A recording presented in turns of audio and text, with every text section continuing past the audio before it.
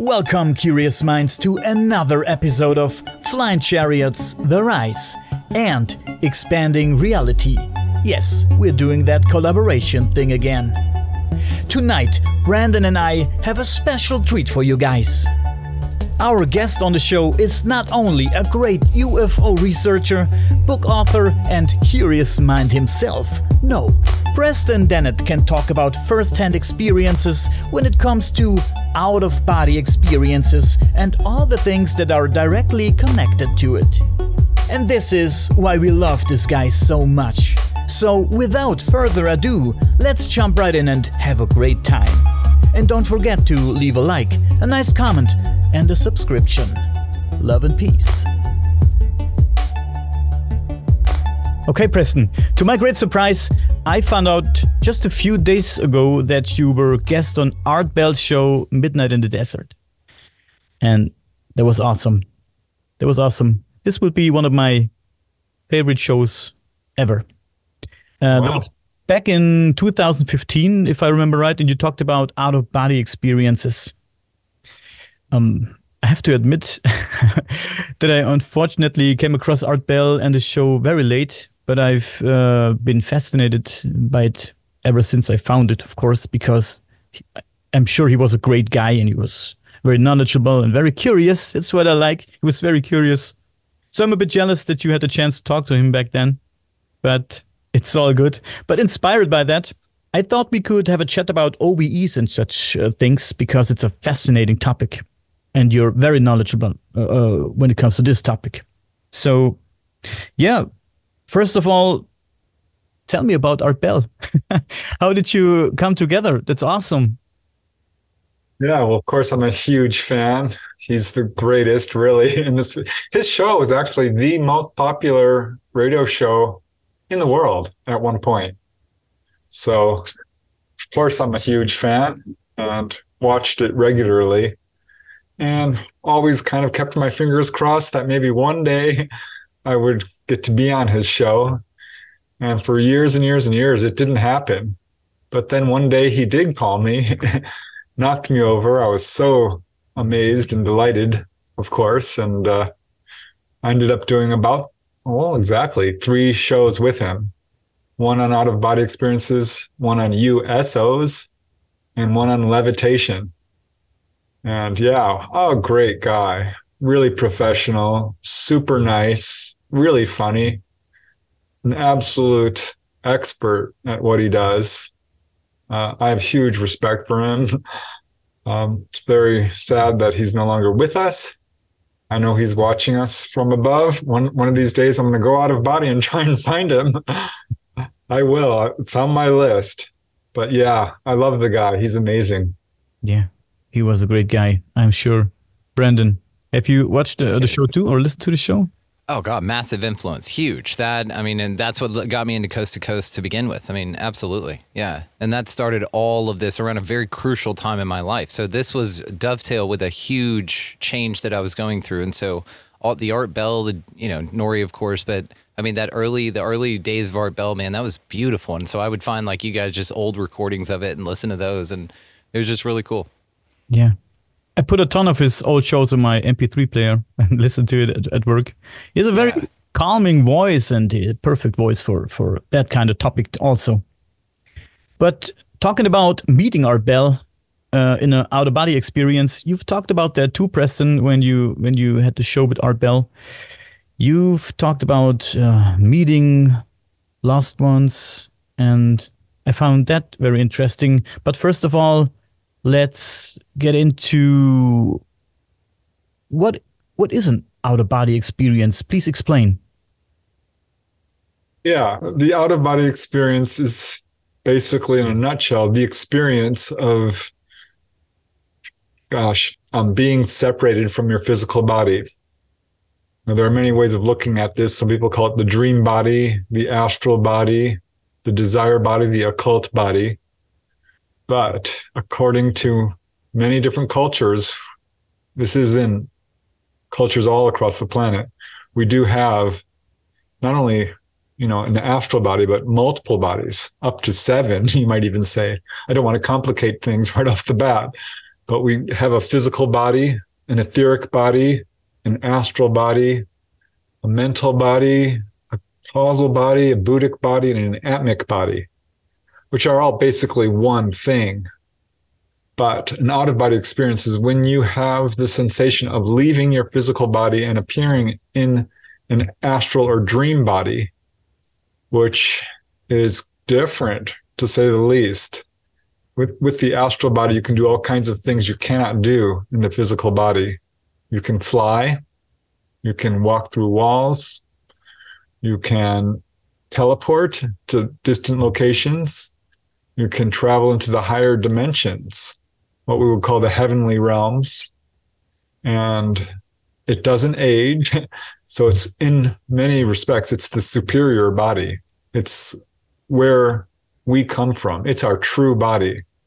In a weird way, astral projection is a misnomer because it sort of implies that we're leaving our true body and going elsewhere, when in fact, that's our true home. That's where we come from. So being down in a physical body, we're projecting down into the third dimension from where we come from. So in a weird way, it's reversed. But yeah, the astral and out-of-body experience is just the experience of being separate from your physical body. You can see, you can taste, you can feel the wind, you can do all the things you can do in the physical body, but it's different. There are definitely some really striking differences. Sounds beautiful, to be honest, being in a place like that. But where exactly am I? How does it feel being there? Is it a different layer from where I am right now? How can you explain that? Well, having done it a bunch and read every darn book I could find on this, I'm still not entirely sure what's going on. But I can tell you, when you pop out of your body, usually you'll come out into what we still consider to be the third dimension. It's really not. It's actually sort of a fourth dimensional duplicate or reflection of the third dimension. It looks exactly the same. So yeah, you pop out and you're in your room and you can explore the physical world, and it's just like the physical world. I mean, you can see it and you can verify that this is a real experience, because you can go to a location while out of body that you haven't been to before, and you'll see, after you visit there physically, like, oh yeah, I really am out of body. I am there. But it's confusing because there are layers, and you can go just a couple of levels up and it still looks very much like Earth. Sort of, on the lower levels, it's very urban. It's very, not so much nature. It's lots of buildings and streets, and it's hard to describe other than that. I mean, it's very much like Earth. But the higher you go, the more beautiful it gets, the more it's composed of light, the more you see pastoral and natural scenes, trees and fields and flowers and streams. And I mean, it's absolutely stunningly beautiful when you get to where most of us will go when we pass on, which, in Christian religion and other religions, it's the heavenly realms. I'm not really a religious guy, but I don't know how else to describe it, because it is just like that. There are animals there, your pets, all your loved ones. The colors there are so amazing. I mean, you think you've seen the color red here on Earth, but you really haven't. Because there, how would I put it? It's like having a black and white television that's very much filled with static and moving to color with super high definition holographic technology. It's like going over the rainbow in The Wizard of Oz. It is strikingly more vivid, more real. It's more real than it is here. So colors and everything has got incredible depth and definition and life to it. So the higher you go, the more that sort of thing manifests. If that makes any sense. Yeah. How can I be sure? And I want to direct my question to Brandon too, because I love the way he answers always. How can I be sure that this is not a place that lures me in with all these beautiful things. And every time I'm there, it's taken something from me. Like, let's say, energy or something like that. Like, maybe I'm not noticing it right now, but every time I'm going there, it's taken something from me. It's not really a beautiful place. Maybe a trap. All right. You can tell when you're there by just discernment, by the feeling of it. I would say Earth has got a lot more of that sort of worries to it. And the fact is, we all leave our bodies every night. This is nothing paranormal or supernatural. This is something each and every one of us do every single night. And most people recall it only in snippets through dreams, flying dreams, pre-lucid or lucid dreams. It's not a trap. It's a return to home. It is, it's a natural human progression of spiritual evolution. At some point, everyone's going to be doing this. I'm absolutely convinced. As you develop your own psychic abilities, you will have an out-of-body experience. And studies have shown most people have at least one in their life. So I think that we have a lot of fear here on this planet. There's a lot of ignorance. There's a lot of divisiveness, a lot of difficult things. Earth is a school where we come to learn individuality, love and compassion, certainly, but also fear and loss and struggle and hardship. So I scoured the literature on this subject looking for any kind of dangers at all to astral projection, and I found really none. There are some people who talk about it but provide no examples, and I found the opposite. I found about 30 cases of people who've been physically healed of all kinds of illnesses, chronic illnesses, colds, flus, things like this, cuts, injuries, but absolutely serious conditions. I mean, from cancer to liver disease to multiple sclerosis and more. It's a very, very healing thing. And when you have an out-of-body experience, and if you study the literature on near-death experiences, you'll see this. It's an incredibly healing event. And it wakes you up psychically. So if you start having out-of-body experiences, your awareness skyrockets. You will start experiencing clairvoyance and telepathy and precognition and past life recall. I don't believe for 1 second this is dangerous. It's as safe as sleeping. I don't think there's any evidence whatsoever to say that this is any kind of a trap. We are all going to have a permanent out-of-body experience at some point when we leave our body and pass on. And it's to your benefit to try it before, you have your permanent OBE, because it will give you a huge step up. Because when people die, they have a whole adjustment period that they go through. I've seen it happen on the other side, especially people who are having issues like alcoholism or emotional issues. You basically go to a hospital and you have to recover, or you end up in one of the lower realms and have to work your way up. So everything I've learned and experienced shows me that this is 100% to our benefit to do. Brandon, please.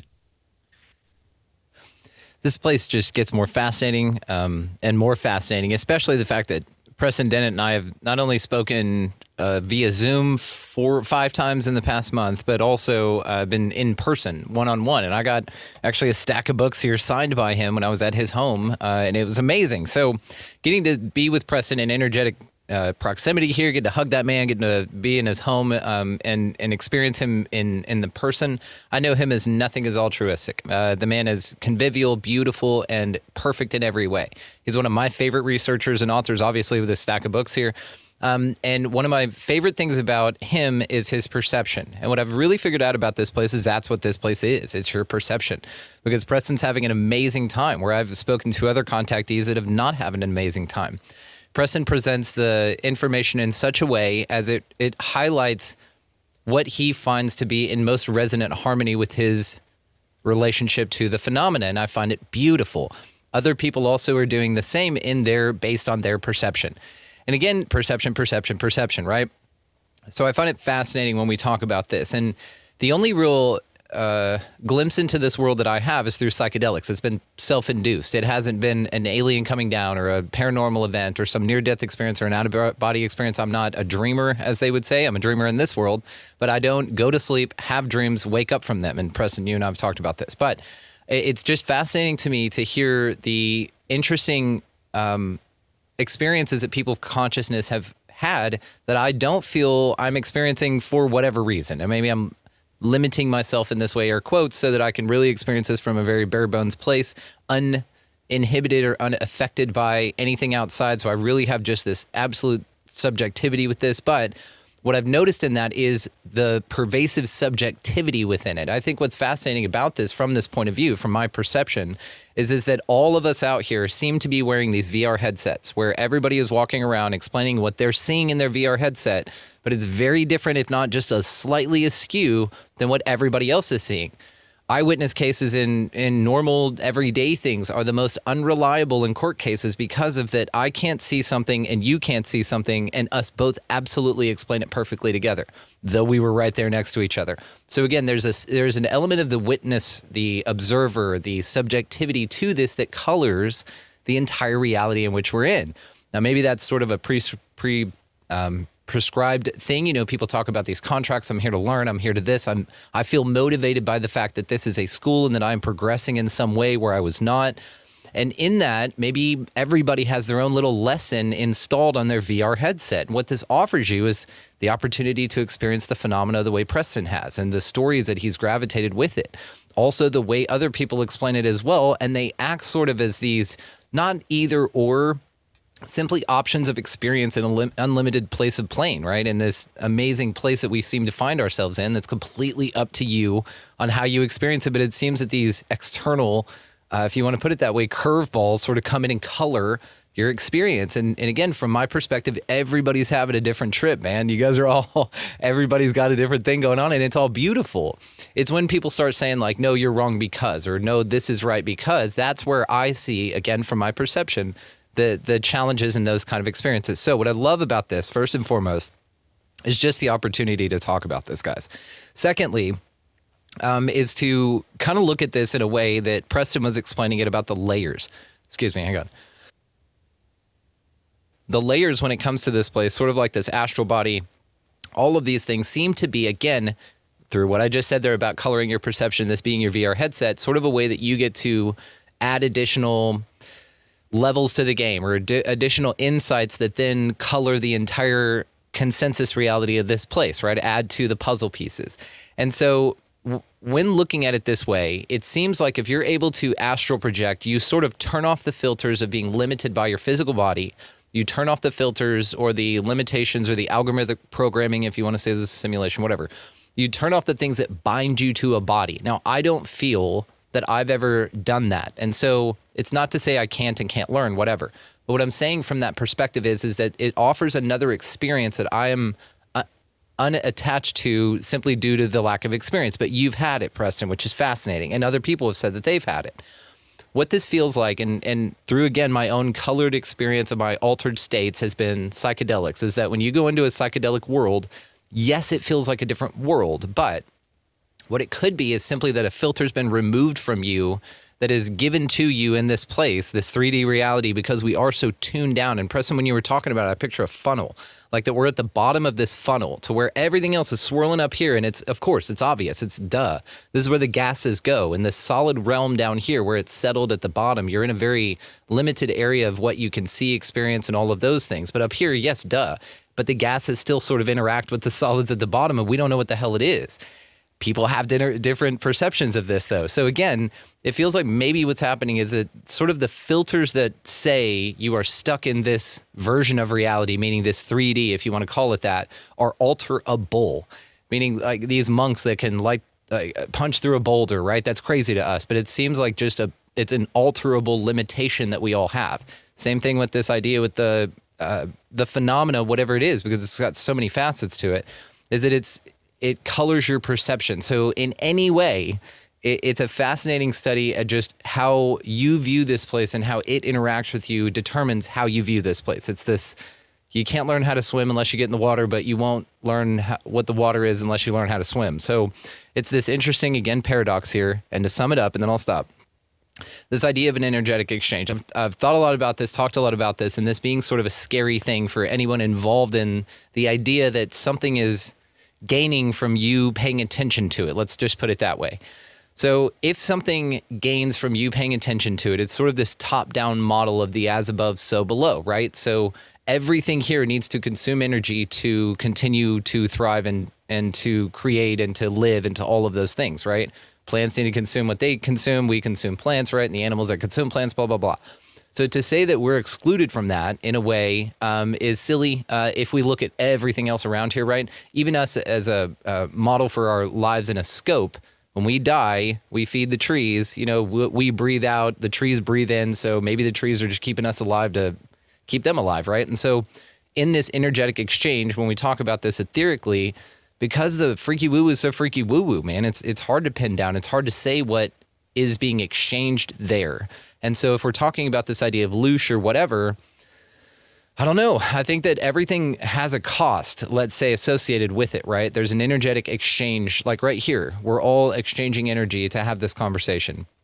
And in that, some people are going to feel drained. Some people are going to feel lifted and all of that. But there's always an energetic exchange. And I think the reframing what that means and that we're not exclusionary and damn sure not the top of the food chain would be a good step into sort of seeing that at a bigger picture. So if that all makes sense, that I think perception colors everything around here, especially the phenomena, but then also that energetically we're probably all exchanging with everyone. And maybe if we reframe it, we can be a little bit more forgiving of the fact that it exists, and also not so butthurt that it exists, but also, reestablish boundaries with it. I think that that's another thing that's very important with this, is reestablishing boundaries with whatever the phenomena is and the way energetically it comes at you, if it comes at you scary. Now, Preston's having a great time with it. Dolly's having a great time with it. There are some people who don't need to reframe their relationship, but maybe if you aren't, reframing it would be a good way to go.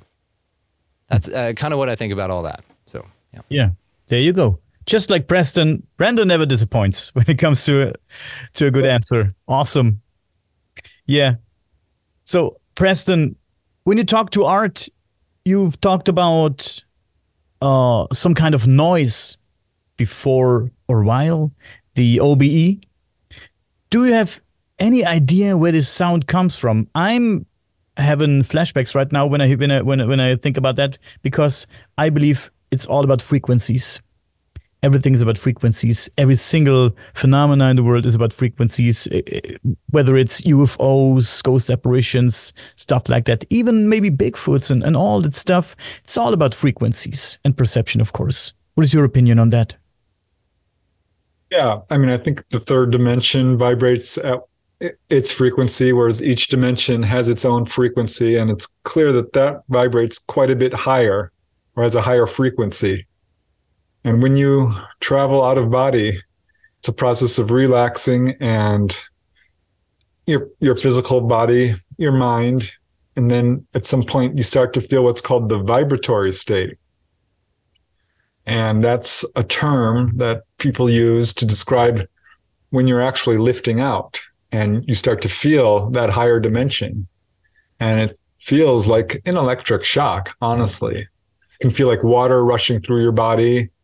It can just an enormous amount of energy coming into you. And basically what's happening there is you are shifting from the third dimension into the fourth or fifth or what have you. And there's all kinds of things that happen at that point. You might feel vertigo, dizziness. You might feel a lot of heaviness or lightness or numbness or movement, but absolutely noise as well. These are called exit distractions. And it can sound like the roar of a jet airplane or a leaf blower, or you might even hear voices or cursing even, or just all kinds of weird stuff. Perception does play a big role in everything about this. A person's belief system. We perceive reality through the lens of our belief system. And that manifests very strongly in the out-of-body experience because thought rules on the astral planes. If you think it, it can manifest right in front of you, especially in certain dimensions. Everything you think, boom, it's there. So there's a lot going on, especially when you're a beginner at this. It's hard to sort out. But now, once you get good at it, you can bypass all the vibratory state and all the exit distractions and the noises and the vertigo, and you just slip right out because it is a natural thing. This is something we all do. And I just want to backtrack a little bit about, so-called dangers, because people talk about this, saying, oh, you could get lost, you could get possessed, you could go too far out and not come back. All these sort of things. And I'm like, no. Again, it's as safe as sleeping. We all have spirit guides who watch over us. It's an absolutely natural thing. The only real danger is you might encounter what I would call hostile entities, hostile spirits. But then you can just go right back into your body and they can't touch you. You're not physical when you're on the other side, so nothing can really hurt you. It's hard to get through your head when you see stuff coming at you when you're out of body. You're like, oh, I need to run. But no, you're fine. And yeah, you can hear, music on the other side has a vibrancy to it, a surround sound kind of aspect, an absolute depth you just can't experience here. And that's true with all senses, vision and feeling. Everything is heightened there, I think would be a good way of putting it. Since you told like me, hypersensitivity in a psychedelic state, so you get this hypersensitivity. I want to ask you about the vertigo real quick. Now I've had this where I'll lay down and then all of a sudden I get real like dizzy, like my eyes are rolling in the back of or crossing. Does that make sense? Is this part of it? Was I almost astral traveling and it just didn't and backed out? Yep. Because I got dizzy. 100%. Yep. Okay, so what do I need to do to step over that line? How do I cross that threshold? Simply relax, let go of all your fear, really intend to do it. So you focus on, when that's happening, just completely let go and relax and be okay with it. You're going to be fine. This universe is a safe place. Yeah, we can experience pain and all sorts of misery, especially if we latch onto it and focus on it. But ultimately, we're immortal beings. We're a part of this universe. We have all the power of the universe inside of us. It's indivisible. We are all one. It's funny when you mentioned, because going out of body and coming back, you suddenly feel an incredible connection and you lose a little bit of your individuality. Not really, but you can sense. You become so empathetic. You feel what other people are feeling. You absolutely kind of, I don't know how to describe it, but you feel that interconnectedness between everyone to the point where if someone feels pain, you might not feel it physically, but you can certainly feel it. And you recognize that individuality is, to a certain extent, an illusion. It's not. You're always going to be you. An entity is an inviolable thing. You are you. But we are so much more connected than people realize. I'm getting off a little bit on tangents here. I'm sorry. No, it's beautiful. I did want to ask if you had more tangent, please continue it. But I have another question for you before Daniel does. Sure. Then I've heard cases and I'm going to preface this by something I'm reading in a book right now by a guy named Joe Marshala, and it's a book called Repeatlessness. Have you all ever heard of it? I found it in just half-price bookstore, just a random, anyway. So Joe Marshala, Repeatlessness. Highly recommend this book. It's fantastic. And one of the things he says about fear of or about fear in general is a quote from some yogi that he'd studied under. And so before I ask my question, fear of the unknown is ridiculous because you can't know what that is. You don't have a fear to compare it to, right? You don't have a thing to compare it to fear-wise. What you're really afraid of is leaving the known, right? And so phrasing it that way is a fascinating way to sort of look at inviting yourself into, participate into a world that has mixed feelings as far as experiences go, right? Because I've had a bad trip psychedelic wise, and I still took psychedelics after, right? I didn't base it on that one experience. Some people may have a challenging experience in these contact phenomena, or out astral body or anything else, but then it doesn't necessarily mean that it's a sweeping thing and then should therefore be ubiquity for anybody, because again, it's all perception, right? To the question then, I've heard people talk about that when you go out of body, you do run a risk. And again, I'm going to say that this is just a perception and then ask what you think about this. You do run a risk of somebody coming into your body, and that the idea of spirit guides standing there and protecting is only as good as your belief in them. And if you have no, and so it gets very colored by, you need to establish a bunch of things before you even hop out, which is fascinating that you say that we all do it naturally anyway with no sort of establishment on this, right? So the idea goes is that you can have your body inhabited while you're out of it, and then you're just stuck in some sort of place.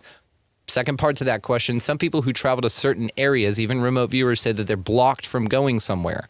But in an astral body, I've heard that when you go to Area 51 has been the bigger one that people travel to. So when you go to Area 51, you're either turned away and it's blocked, right? Nobody can go there, or you can get in, but your soul gets trapped there in some tube, and they have soul trap tubes that they hang on to, and then they send somebody back to run your body for you.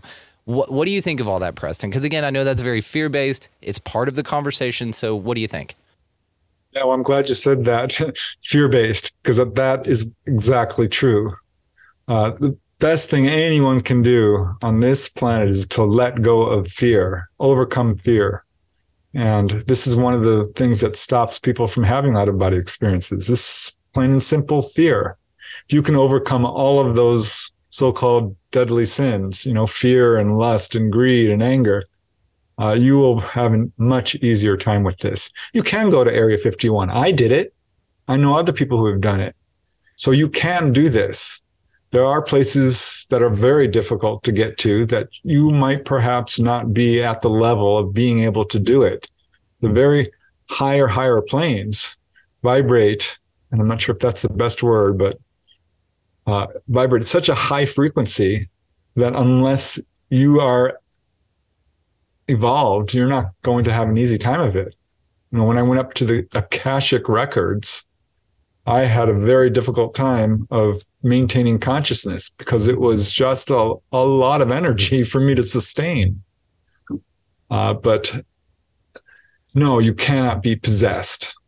And let me explain this, because, and I said it earlier, as an entity, you are inviolable. You are who you are. Possession is a real thing, but it's not looked. I don't think it's being explained fully accurately, because you're not being taken over by another entity. There's someone who's basically attacking you, yes. But when you go out, again, we all go out of body every night, but going out of body is a misnomer, because what you're basically doing is you're expanding yourself into your higher dimensions. You are never actually truly leaving your body. It just you're shunning the feels limitations. Like yeah, you're shunning the limitations. I love it. Okay. It's a great way to phrase it, Preston. And so the dangers of this are just way overblown. And like I said, I've scoured the literature. I've studied this. I've done this over and over again. You do have spirit guides. Whether you believe it or not, your beliefs have no effect on the truth. Truth is the truth. We don't make our reality, as some channelers have said. Reality is what it is. We certainly have an effect on it, but there is an absolute independent third dimensional structure out there. A tree is a tree, and when it falls in the forest, it makes a sound, whether you're there or not. So there's some fuzzy thinking going on, in my opinion. This is just my opinion based on my experiences and what I've read.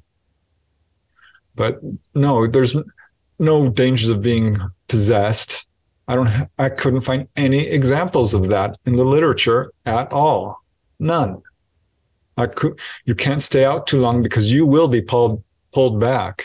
You have a silver cord that connects you to your physical body. It's an energetic thing. And the real difficulty is staying out. Because if there's any emotional overload, any sense of danger, if you even so much as think about your body, you are pulled back. And we all have spirit guides around us who are part of this, protecting you, watching over you, whether you believe it or not. And when it's hard to explain this to people who haven't done it, because once you do it, all of this becomes immediately clear. You see it. You meet your spirit guides. You will meet enlightened masters. You may encounter hostile entities, but it's very much like you would if you had met someone who's unpleasant on Earth. You're like, you know what? I'm not dealing with you. And you can simply sever the contact with them. But yeah, I found no evidence that's at all compelling that you can get stuck or put, there are places that do appear to be protected by, with people have tried to get into certain areas that they can't get to. So it is possible there's something along those lines. And I found it very unpleasant to be in Area 51 when I went there, and I did have a guide. So I don't know that it's possible to capture someone's soul. I really don't think so.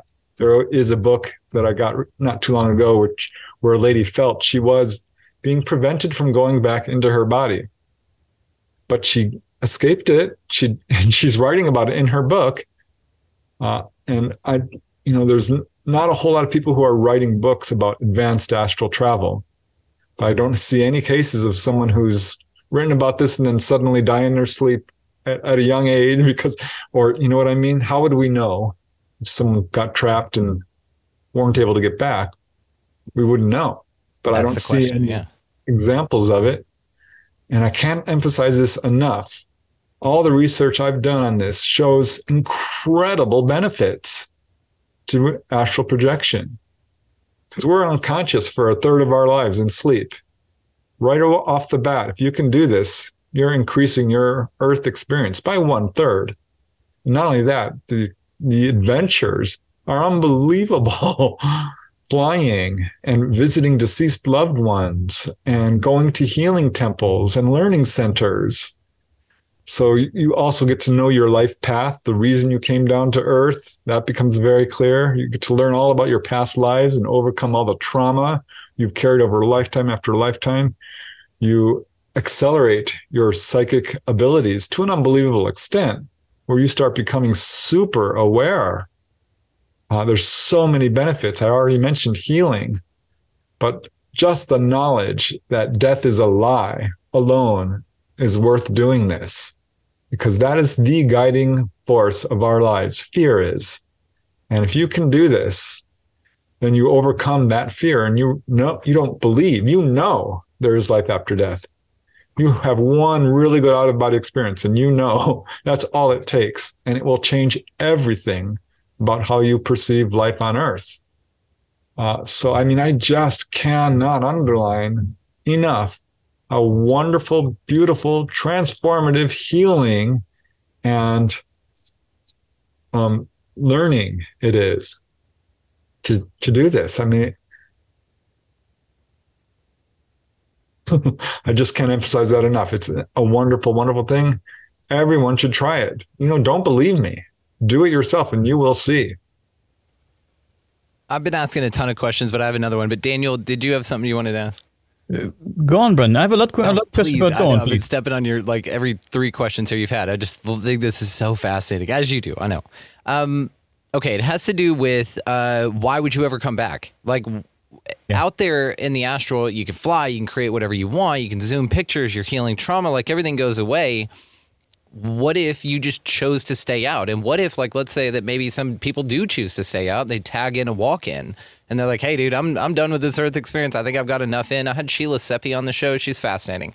She's a walk-in experience, and she's 100% mission now, and it's just an incredible story. But then, like I said, that question, because maybe if I hop over to the other side and go, hang on, I don't have to deal with the Democrat-Republican thing anymore. I don't have to deal with, any of this nonsense anymore. Fleas aren't there. Child cancer, none of that shit's there. I'll just create a world like that in the 4th dimension or in my astral body and just live there. Is that possible? Good luck. I wish you all the best in trying it out. Look into the near-death experiences. And people always say, oh, I want to go, I want to go. And they always say, no, it's not your time. You have a job to do. You have a mission to fulfill. You've got things to learn, and you are sent back. And it's the same with the out-of-body experience. I've looked into walk-ins, by the way. I've talked to Sheila. I've talked to many other people. And I'm not convinced that it's a completely separate person. It's an aspect of themselves, a higher aspect of themselves that they are coming down. This is my opinion. She calls it an aspect. She calls it an aspect as well. It's good. Yep.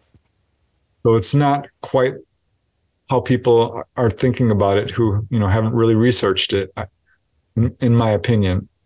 But yeah, I mean,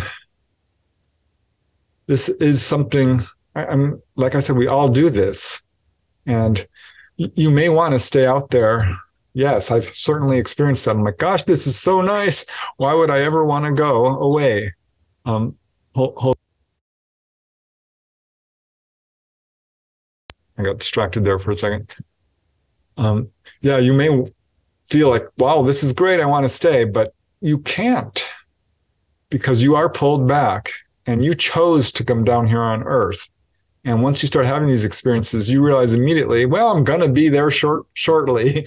Life on Earth is not that long. We're immortal beings. And what we can do down here is extremely valuable.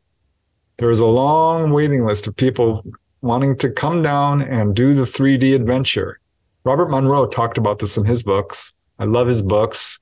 He said people who graduate from the Earth School are highly respected on the higher dimensions. And I had to laugh when I heard that, because Earth School is tough. It is not easy to be here. And we learn so much by coming down here. There are things we learn and experience that you simply cannot experience on the other side. So, no, I don't think there's any danger of that. You certainly might want to, because it's so, so, so awesome. That's the thing. If there's a whole line and a queue of people, and somebody had to have gotten, and you hear this though in the contact or in the walk-in phenomena, as people say that they got to a point in their life, as Sheila says, where it was just her body was beaten up, she mentally couldn't handle it anymore, and she asked for somebody to take over, and somebody took over. So that's the thing, is if while you're out there, I was wondering if you ever got solicited by another soul that wants to hop in and take Preston Dennett for a ride, and then said, "Hey man, I'll take over for you if you want, dog." Like, I don't know, like those kids selling gum in Mexico. They're all like, hey, you want me to, chicle, you want me to hop in your body for you? You've never been approached by anybody saying, hey, I'll take the ride? Okay. It's interesting that other people kind of report that. But maybe you've never been to a point where you've just been like suicidal or thought, I just want to fucking phone this thing in and I'm done. Because that's usually when you hear those accounts, is when people say they were just finished with it. They just couldn't do anymore and they begged to be. My first OBE, I was profoundly depressed when it happened. See, my mom had passed on a few years earlier, which was one of my motivations really for doing it. But, I was having a hard time. I was pretty young. I was, in my early 20s and still living at home and just kind of lost in the world. With my belief system had been shattered by finding out UFOs were real, and all of this, I couldn't get out of body even though I was trying for a month or two.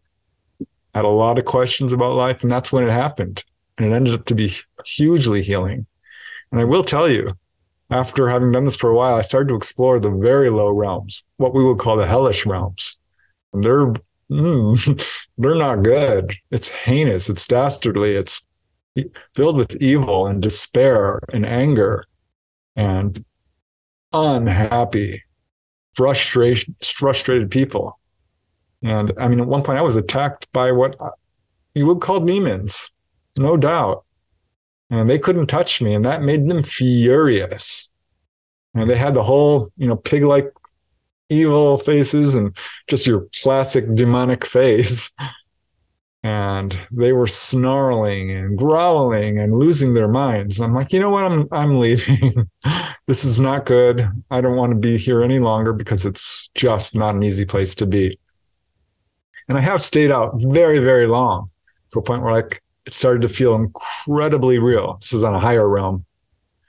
And I'm like, gosh, if I stay here much longer, I'm probably going to stay here. And I pulled back. And I think the more advanced you get, you possibly do have that ability to choose. I don't know for sure about that. There are near-death experiencers who've been thrown onto the other dimension and basically told, you do have a choice. You can leave or you can stay. So, obviously the ones we hear about are people who've chosen to come back. Right. That's the thing is, why would you hear about any of the people other do stories? die. So, a lot of these people who passed on in whatever, drug overdoses or car accidents or falls or, violent crime, might have had a very profound near-death experience and been given that choice and said, you know what? I'm staying on the other side. Well, But this the is ones what I we think. hear about, Especially the people who come back speaking a whole new language or play drums and they've never played drums a day in their life, or they come back and they play piano and they've never played piano ever, or they, like I said, Isn't that speak amazing? 4 different languages. But that's the thing is, did they get an upgrade and that's just an alteration to them, or did somebody choose a swapsies on the other side? Some Italian dude steps in and is like, hey, I got this, he's a composer, speaks Italian. Now all of a sudden your grandma is crushing it at all those things because she chose to tap out. And homeboy hopped in. I don't know. No, It's just interesting. this speaks to, because when you have an out-of-body experience, you are connected to all that is, the all mind, the entire universe, and your past life. If you go out of body more than 2 or 3 times, dollars to donuts, this is going to happen to you. Your past lives are going to come roaring back at you, and all those talents that you've learned over the centuries are there. You can tap into it. And that will include art and music and construction and being able to talk to people or politics or economics, whatever, because we all have past lives. It's all going on all at once. We're always continually learning.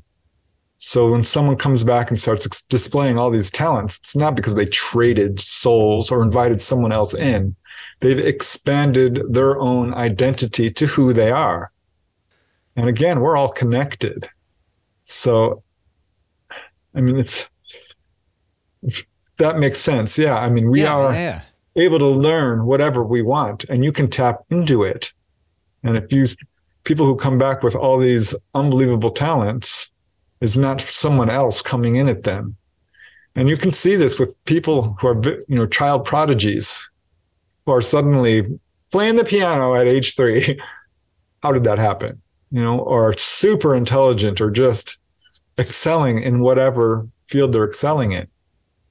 And there's many cases of people who have a head injury, boom, and now they're playing piano, or they're mathematicians, or like they said, speaking a different language. This is all you. It's not another person coming in. It's you. You are much more than you realize. Think of it this way. You are at the apex. You are the point that is exploring the 3rd dimension. But right behind you and surrounding you and all around you are hundreds of your past lives, and each one influences you. So, and if you focus on a certain area of interest or expertise, zoom, that person comes in and assists. We are all, identity is the word I'm looking for. Identity is not what people think it is. It's much more fluid. You've mentioned near-death experiences. That's interesting. I do think, and please correct me on that, while you can interact, while having an OBE, you can interact, you can do whatever you want. And near-death experience, with all I've heard so far, is more like a movie. It plays like a movie. It's a scene. You're observing a scene, something that's happening to you, and you can't interact, right? Am I right there, or? There are a few subtle differences between a near-death experience and an out-of-body experience. Generally speaking, and I haven't had a near-death experience, but I've certainly interviewed a lot of people. When someone has a near-death experience, they are propelled out of their body through trauma. And sometimes there does seem to be a weirdly guided aspect to it. Like this is something that was meant to be because they were on a life path that wasn't being productive. And so you might not even call it an accident. It could have been something that was supposed to happen. And a near-death experience follows a pretty set I don't want to say rigid, but to some extent, a rigid structure or a pretty set pattern for someone. It does go out of body, like a core near-death experience, one that contains all the elements, is someone who is pulled out of their body, and then they go down to this tunnel of light. They have a past life review, basically, a life review, I should say, of all the events that they've experienced up to that time, where they feel everything, all the feelings of all the people they've ever affected in any way.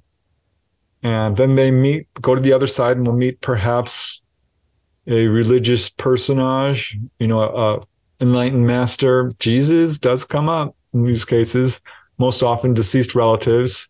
They have that little meeting, and basically they're told, you have to go back. Your life mission is not complete. You have to go now. And there's not so much what we see in an out-of-body experiences, whereas you get to guide it. You get to do what you want. And that would be the primary difference. Out-of-body experiences, you get to do what you want and go where you want. And you can go into much higher realms. Because with near-death experiences, they almost always describe a border where they can't cross into the higher realms. And that is just not there with out-of-body experiences. You can go as far as you are able or want to go. And you can experience everything that person experiences in a near-death experience in terms of, a life review or visiting the past or even seeing future events, because that does happen with near-death experiences, some as well. So in essence, in a nutshell, a near-death experience is a forced out-of-body experience. Mm-hmm. Interesting. People who have a near-death experience almost always do have a psychic awakening, as do astral projectors, and will start having regular out-of-body experiences as well.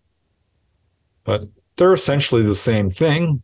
It's just one is done through trauma and the other is done through guided work. Mm-hmm. Interesting.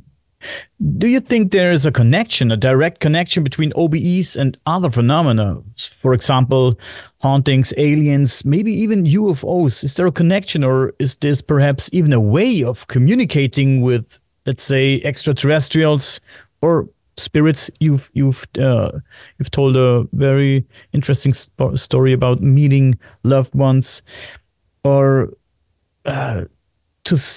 is there a connection between OBEs and remote viewing, maybe? Stuff like that. Where do you see a connection?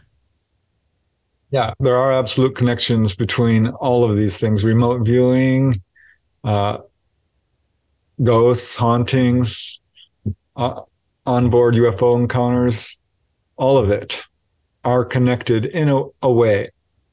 Now, there are researchers who are lumping this all together, saying, well, there's an intelligence, it puts on different masks, there's different modalities, and basically a near-death experience and an out-of-body experience and a Bigfoot encounter and a ghost encounter and a UFO encounter are all the same thing. I vehemently disagree. You can experience all of these, and they are separate things that have interesting commonalities. There are books out there about how close an onboard experience is to a near-death experience and an out-of-body experience. Yeah, there was some interesting commonalities, but they are wholly different. And I've experienced these, so I can tell you this from personal knowledge, as well as from studying it and interviewing people. When someone, say, has an out-of-body experience, what it does is wake up their psychic abilities. So you might come back and you start seeing ghosts, having what you would call mediumship abilities, or having the power of healing, or raise your perception to a degree that you can communicate with animals in a way that you couldn't before. You experience a wide variety. It wakes up psychic abilities across the board. Now, when someone has a near-death experience, the same thing happens. When someone has an onboard experience, the same thing can happen, and often does. This does not mean they're the same thing. So there are people who live in haunted houses and never see a darn thing until someone else moves in, and then it starts acting up. ETs are very much aware of all of this, have a great understanding of it. And this is one of the reasons I think so many contactees experience a wide variety of psychic abilities, because ETs are attracted to those people who have woken up to a degree. That's one of their main agendas, their goals, is to wake people up, because we are wallowing in ignorance and fear on this planet, and it's causing all kinds of problems. There's a connection between all of these for sure. And here's a case that really spoke to me about this. One guy had a pilot had a very close-up encounter with UFOs surrounding his plane. I think this was in Nevada, landed, and he reported it to his superiors. These government guys showed up and wanted to know everything about what he saw.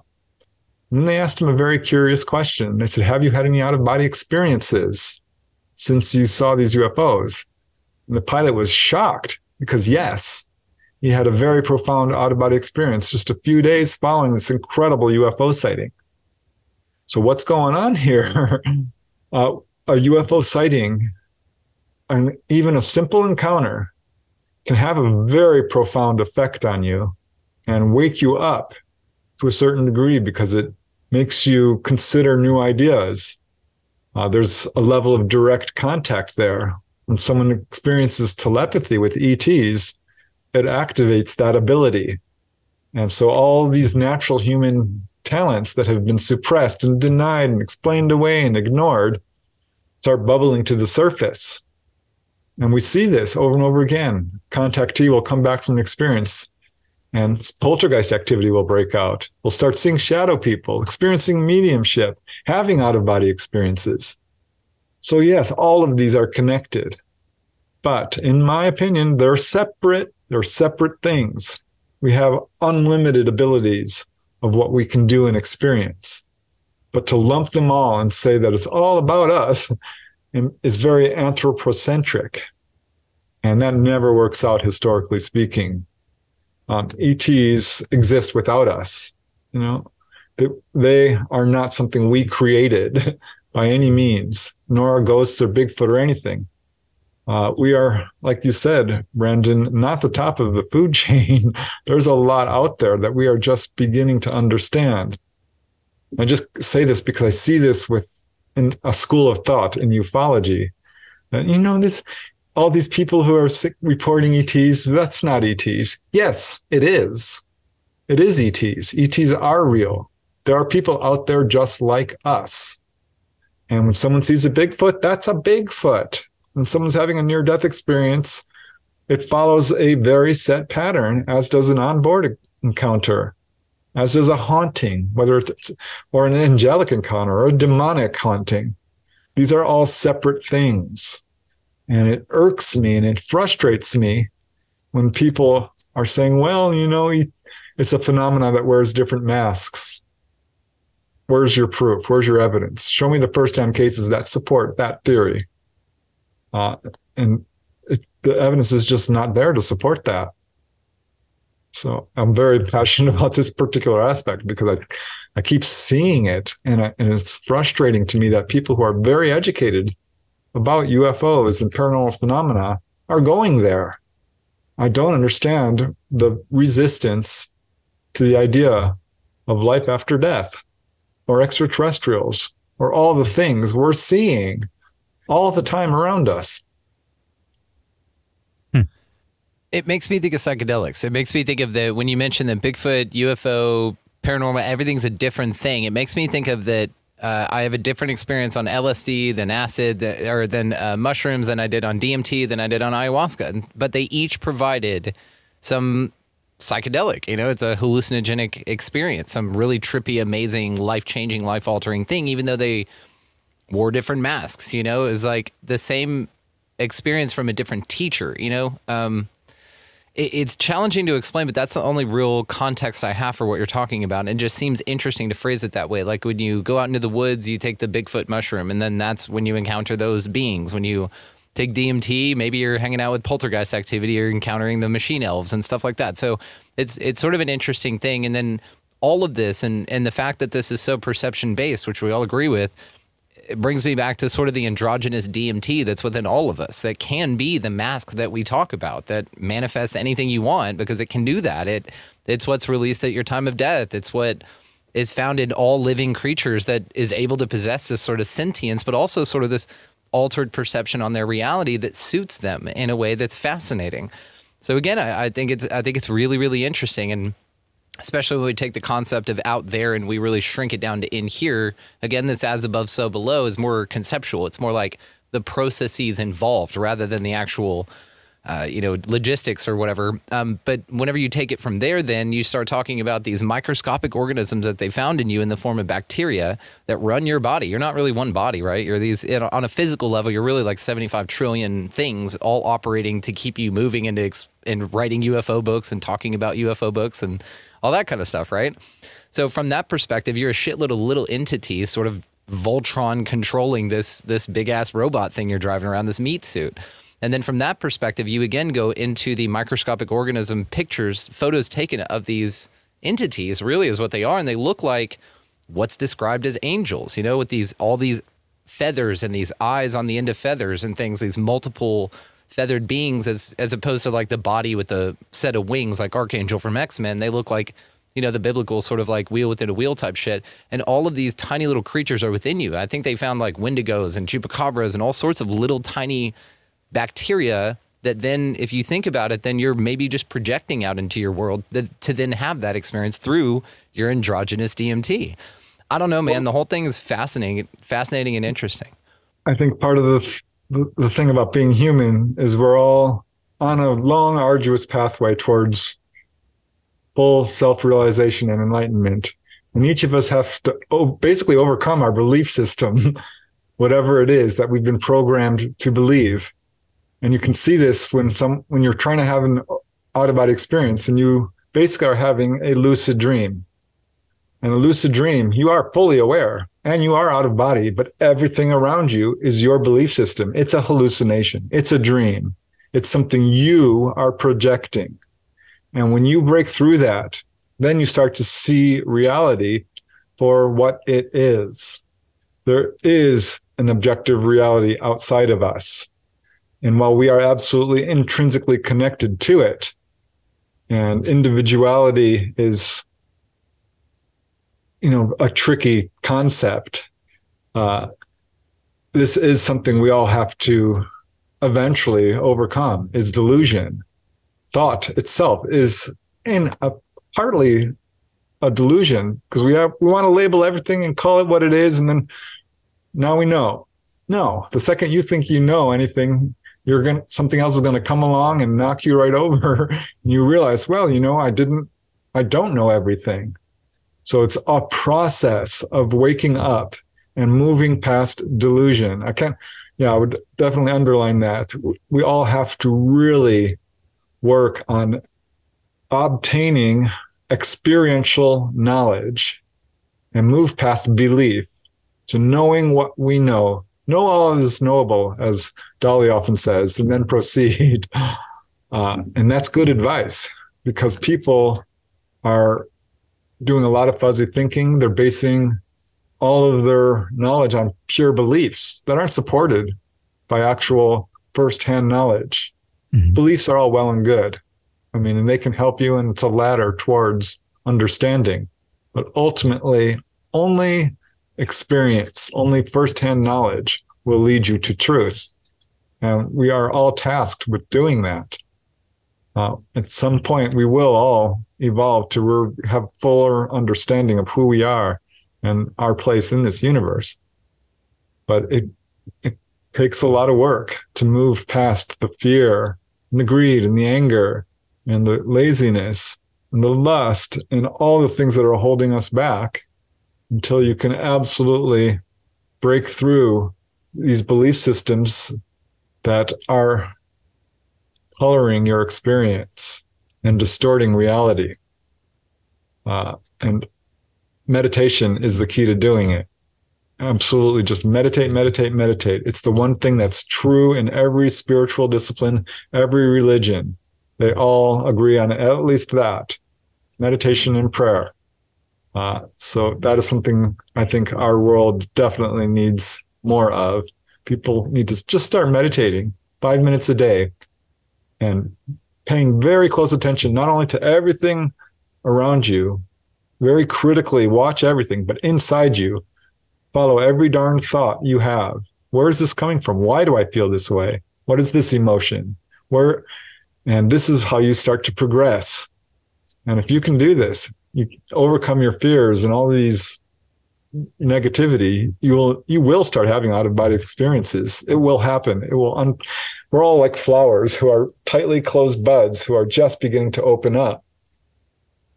So I'm hoping that people, if I could get anyone to take away anything from all of this conversation, is just try it. Try astral projection, because it's a great, great method to really expand your understanding of yourself and the universe around you.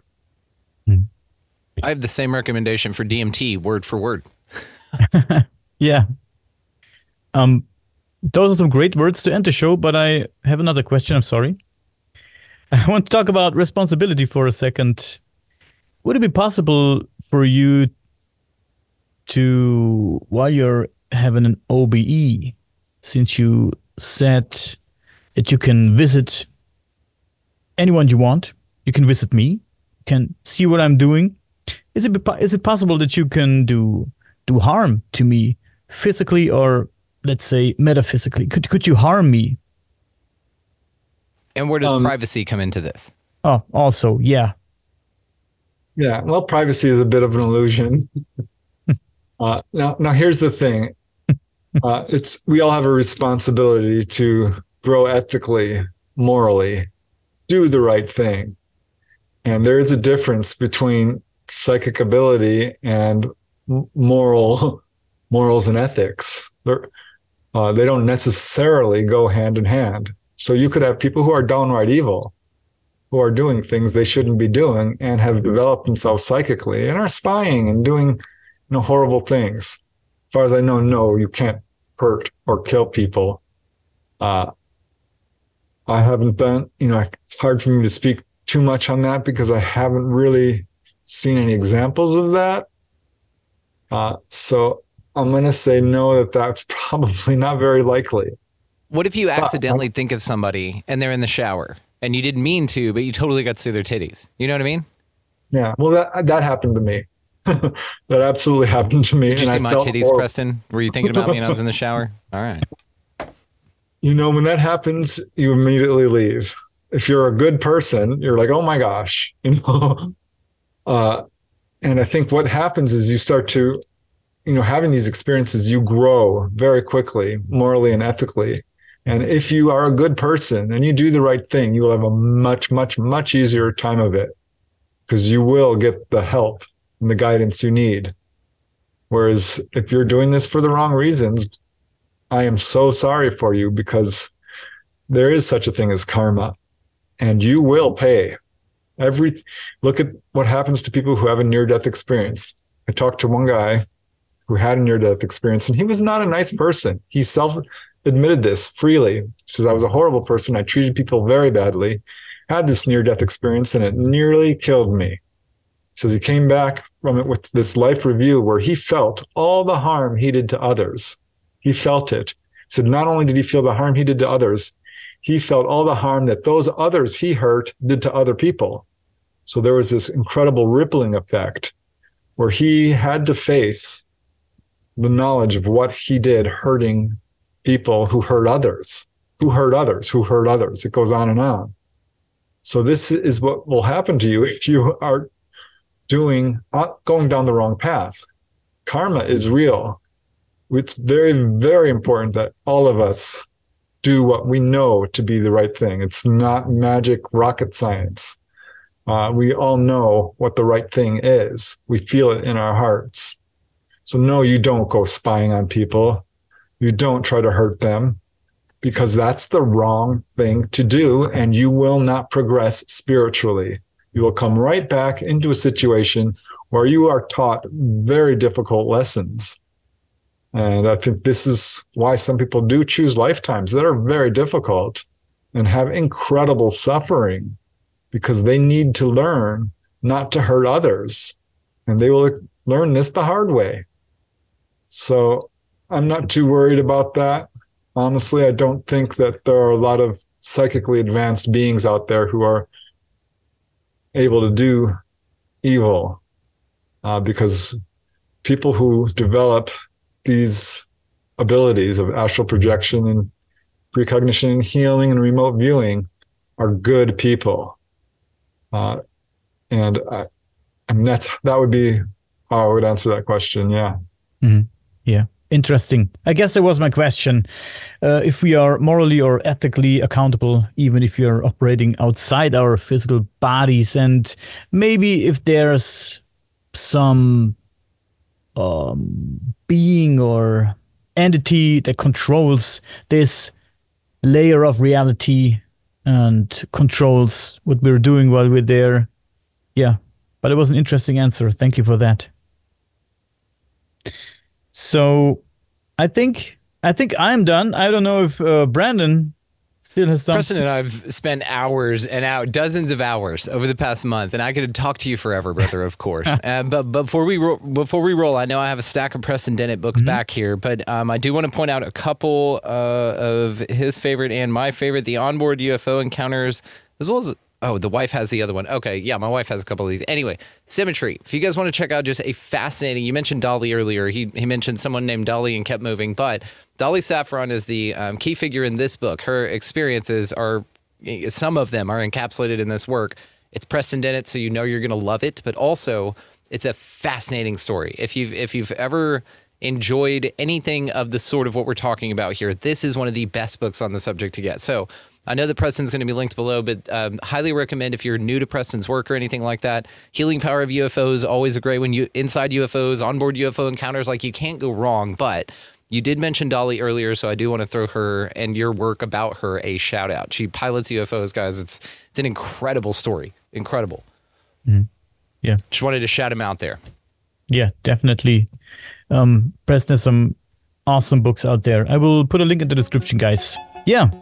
That was a fantastic conversation. I had a lot of fun and I learned a lot. I always learn a lot from you, Preston. Thank you so much for that. My pleasure. Thanks for the opportunity.